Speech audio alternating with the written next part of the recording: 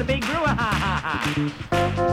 The following program is closed captioned for the thinking impaired. You want answers? You can't handle the truth. Welcome to the beautiful campus of LCMS U, everyone. Who are you? I am the Chancellor. Yeah, baby. Pastor Marcus Zill. I'm on Jack Durfo Map too. Hi.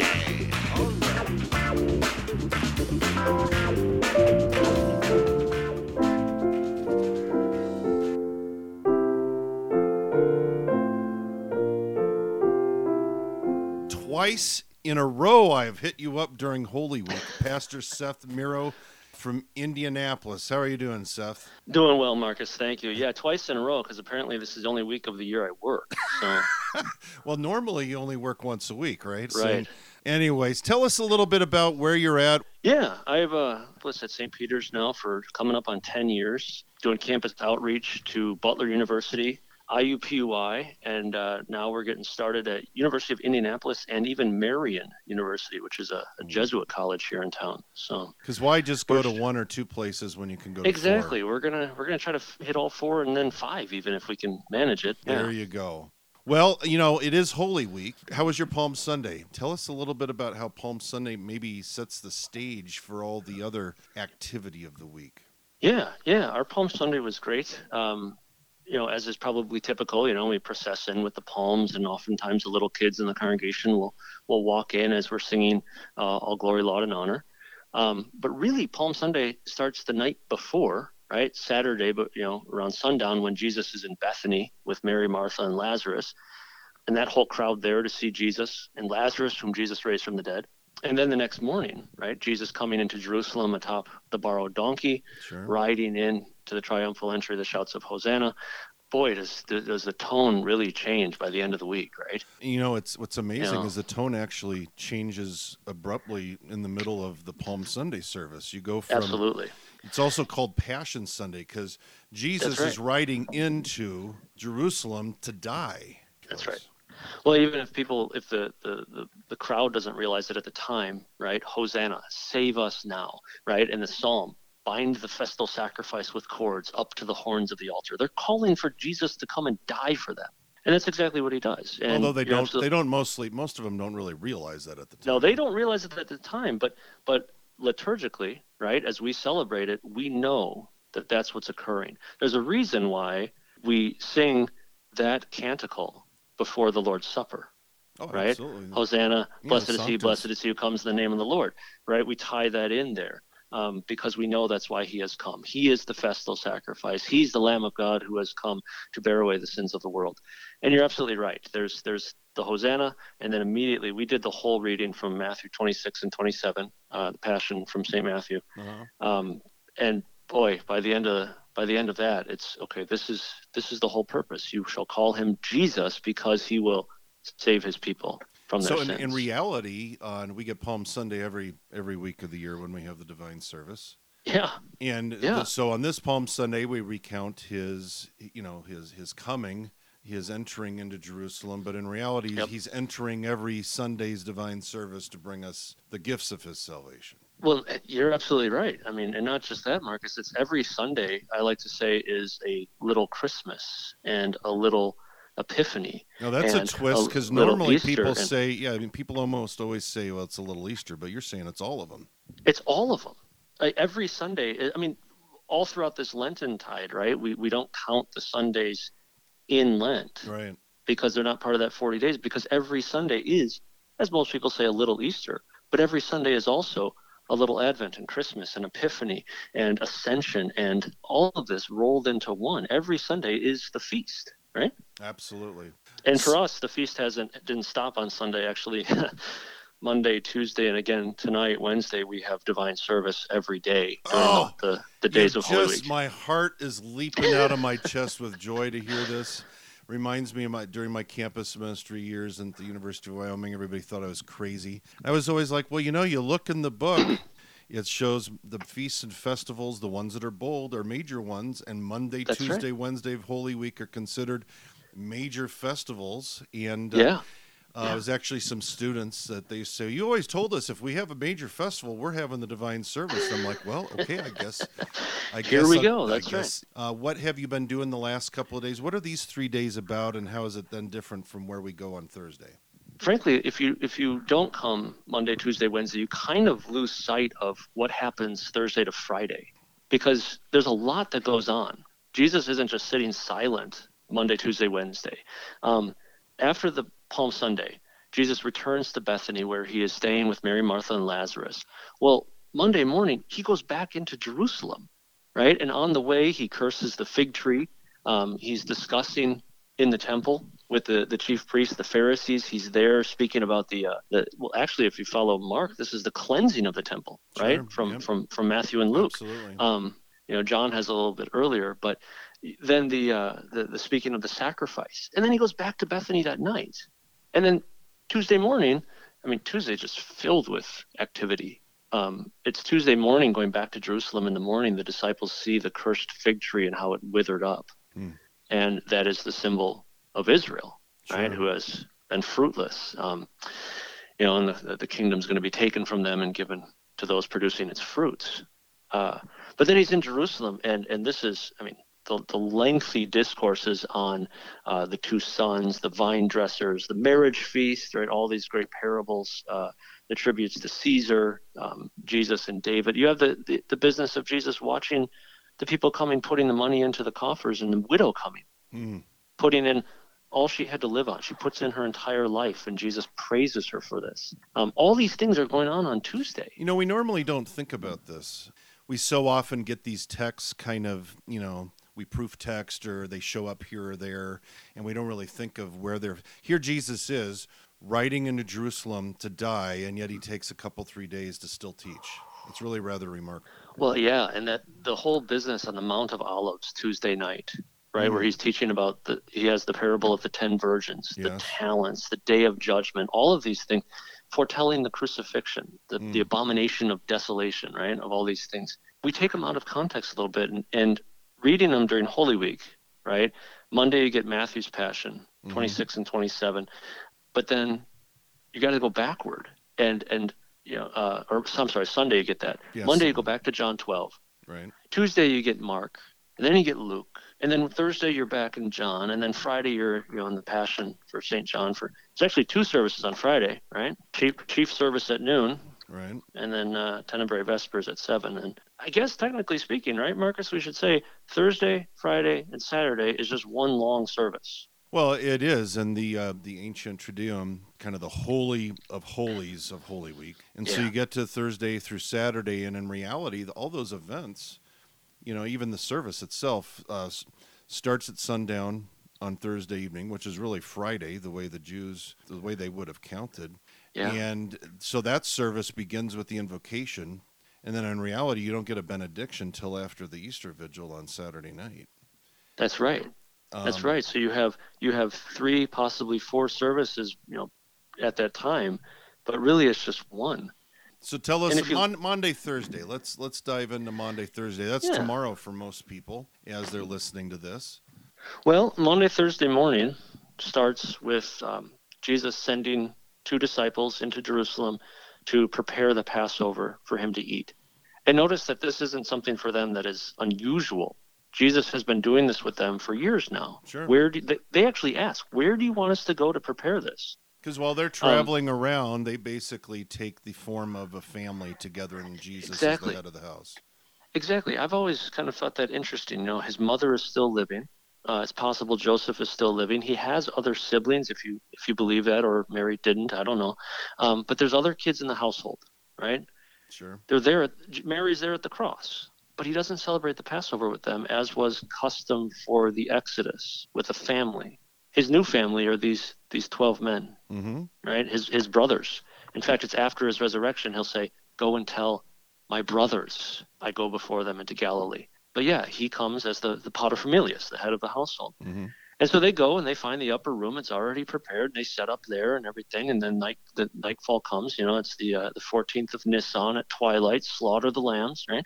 Right. And how interesting, the Passover, which is instituted before the Exodus, same day, though, if you count like a Hebrew, Yeah. right? Sundown to sundown. Happens the same way when Jesus comes, and while they're celebrating the Passover, he takes the unleavened bread, gives thanks, breaks it, gives it to them, and says, "Take, eat, this is my body." Well, I hadn't even thought about that, Seth, that the Passover meal took place before the substance of the Passover took place, just as on Maundy, Thursday, on the night when he was betrayed. That's right. So he institutes his supper before the exodus of his death, and it happens on the same day, just like the Passover and the Exodus. Wow. Right? Because we got to think like Hebrews. We're going to count inclusively. We're going to count from sundown to sundown, right?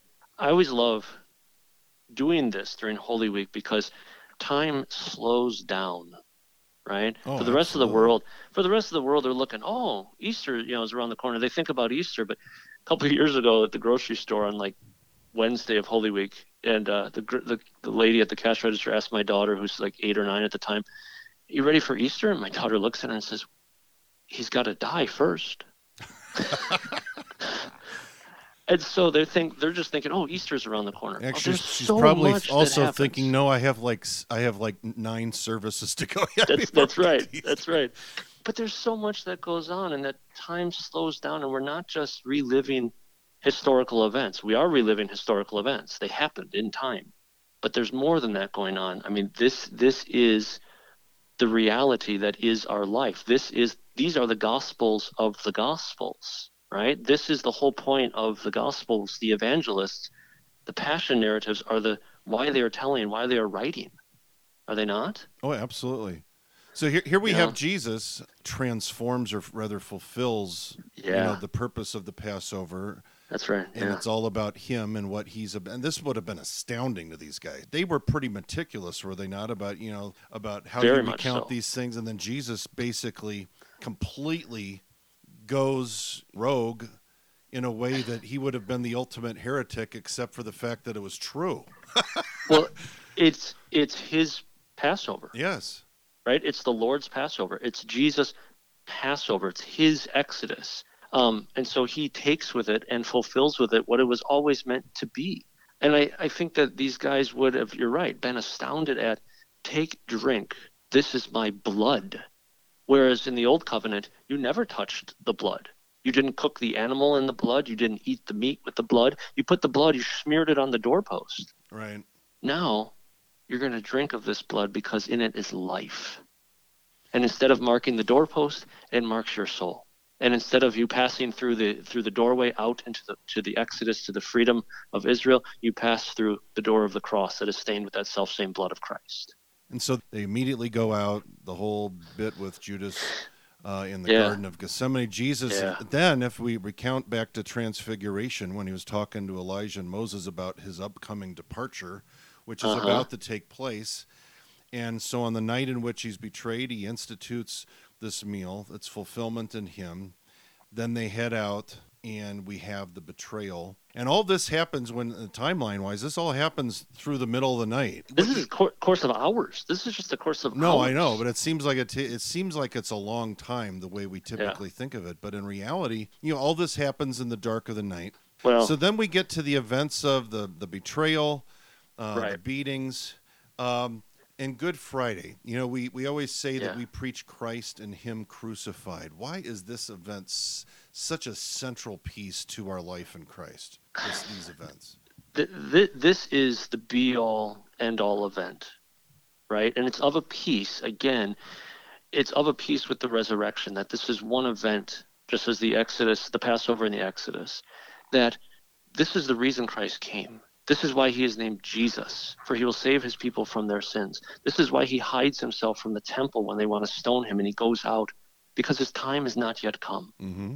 In the fullness of time, though, the Father sends the Son, and the Son lays down his life willingly, and he comes to do battle with death itself in the flesh and blood of man, for he takes up our fallen flesh to redeem it, to make men his again. And to say that we preach Christ and him crucified this is the victory that overcomes the world. Right? This is the event on which the whole universe hinges. When we began Lent, we have, Satan tempting Jesus to forego this. Yeah. Why is Satan doing that? Because he knows it's everything. That's right. I mean, this is the slaughter of the Passover lamb. This is the blood of the atonement that sets you free, right? This is the once for all sacrifice of the God-man who deals Satan this death blow in his own death, right? And so that for a moment, it seems like Satan has won because Jesus dies. He breathes his last and commends his spirit into the hands of the Father. But the cross isn't the end. That's why when we talk about, that's why St. Paul can say, we preach Christ and him crucified. We know he's not crucified anymore. He died once for sin. The death he died for us all. And yet, did you see the Lutheran Witness? I think it was last month, the picture there. Are you kidding me? I work for the Synod. I sleep with that magazine. Oh, you have to, I suppose, yeah. I'm just kidding. It is a wonderful, it's your bedtime reading, right? It's a great magazine. The cover, right? The cross, full cross, empty tomb. Jesus lifted up on the cross. What is John 3? By this, he draws all men to himself. This is how he pulls us in. This is the preaching that goes out from this cross to the ends of the earth, that by baptism we share in that death, right? Just like the Exodus, again, the Red Sea. Get all this actually on the vigil of Holy Saturday, right? Let's go to the vigil. So basically, Jesus is taken down on the cross. Nicodemus secures the body. They bury him, but they put him in the tomb, but they aren't really able to anoint him. And so the ladies are going to head out the next morning. But in reality, why do we have this Easter vigil on Saturday night?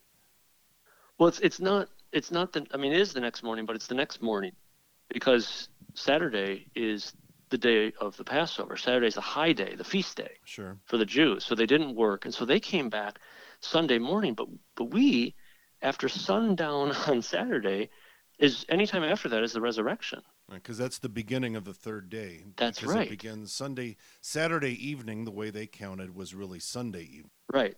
The evening and then morning was the first day, the way God instituted it in the beginning. So it's part of 3 days, and so it counts 3 days. And so Christians for millennia have gathered together on Holy Saturday to mark the end of what's called, you mentioned it before, the Holy Triduum, right? The 3 days of Monday, Thursday, Good Friday, and Holy Saturday.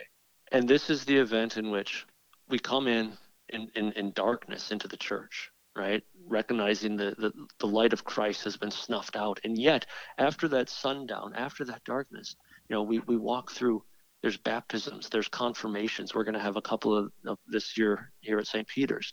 There's lengthy readings recounting the history of the Old Testament, that God is continually acting to save his people, right? Creation, the flood, Babel, the 3 men in the fiery furnace, the dry bones, all of these things, they all come.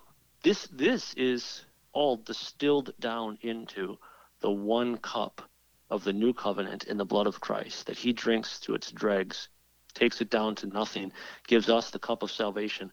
So that it's that night. You want to have Easter, you come Easter Vigil. So as we talk about the Easter Vigil, so the women actually, they go out and they time it so they can get out there when it's daylight. Because who wants to go to the graveyard in the middle of the night, right? But they do time it so they can go there. And then Jesus has already been gone. He's descended into hell, preached to the spirits in prison, proclaimed victory. They see that the tomb is empty, and we have our full-blown Easter celebration. So the Easter Vigil is a little bit, it's not, I wouldn't say it's muted, but it's still a little bit anticipatory, right? It is. You get the resurrection appearance in the gospel reading. But then the funny thing is, if you follow in the one-year lectionary, you don't get the resurrection appearance on Easter Day. And not to short shrift it, but Easter isn't just the day or just the morning. It's now 7 long weeks, right? The church is celebrating Easter until the Ascension and then Pentecost. Right. And so we have these events. Not that I've ever had the inclination, but you could have service Monday and Tuesday as well. I did it once. It was 10 straight nights. Yeah, I know. You got Easter Monday, although sometimes that's the Road to Emmaus account, though sometimes people did. I did that Easter Sunday a couple times, and I found I didn't have a voice. That's right. That's right. But this is the vindication here, right? That Jesus is raised from the dead, never to die again. This is the vindication that his sacrifice has been acceptable by the Father, and that Jesus, who is the innocent one, dies for the sins of the whole world, the Father raises him from the dead, right? Or technically it's Jesus raises himself from the dead, or the Holy Spirit raises him from the dead. It's all three persons of the Trinity acting in concert for our salvation.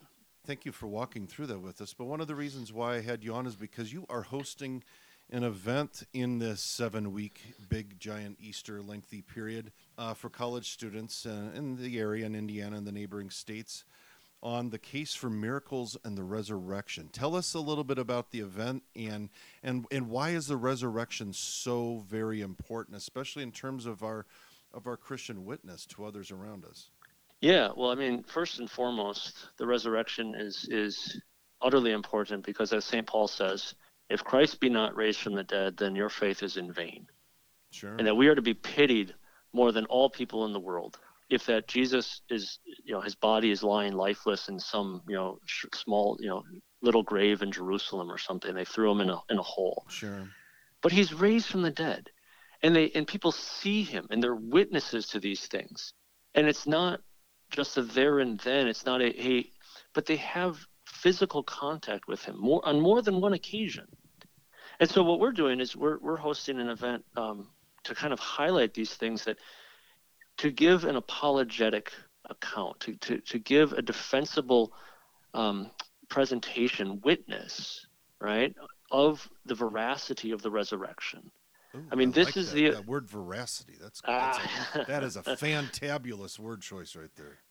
Well, it's that our Christian faith hinges on the provability, right, the evidentiary presentation that Christ not only died, which people saw him, they witnessed. The Gospels are clear, right?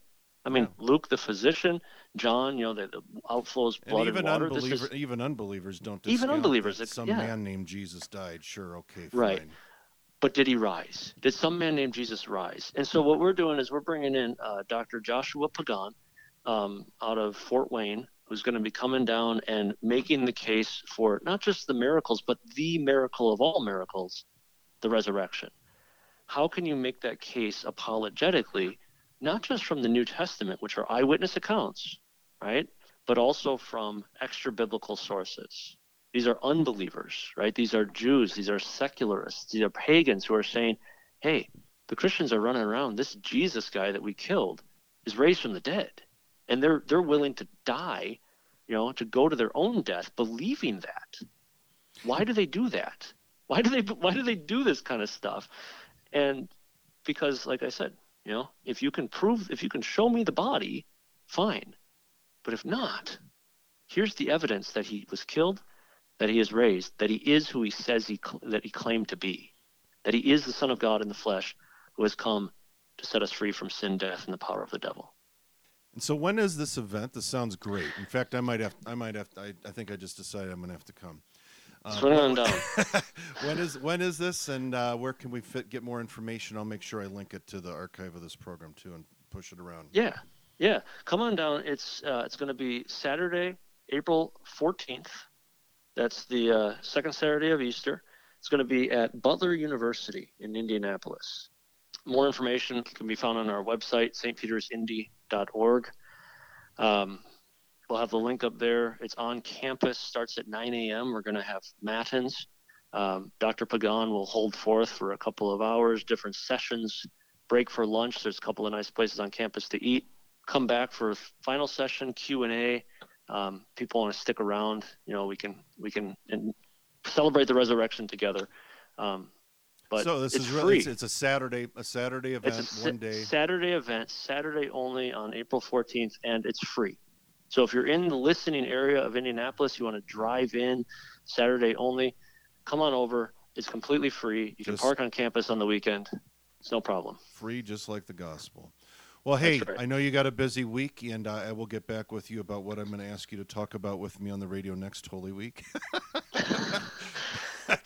Anyways, God's blessings to you, brother, and you and your congregation and all your college students out there. Hopefully this was helpful to kind of create a frame of reference. And bottom line, as I've always said, this is the greatest week of your life because it's all about Christ and what he's done for you and what he gives you. Thanks for being with us, Seth. My privilege, Marcus. Thank you.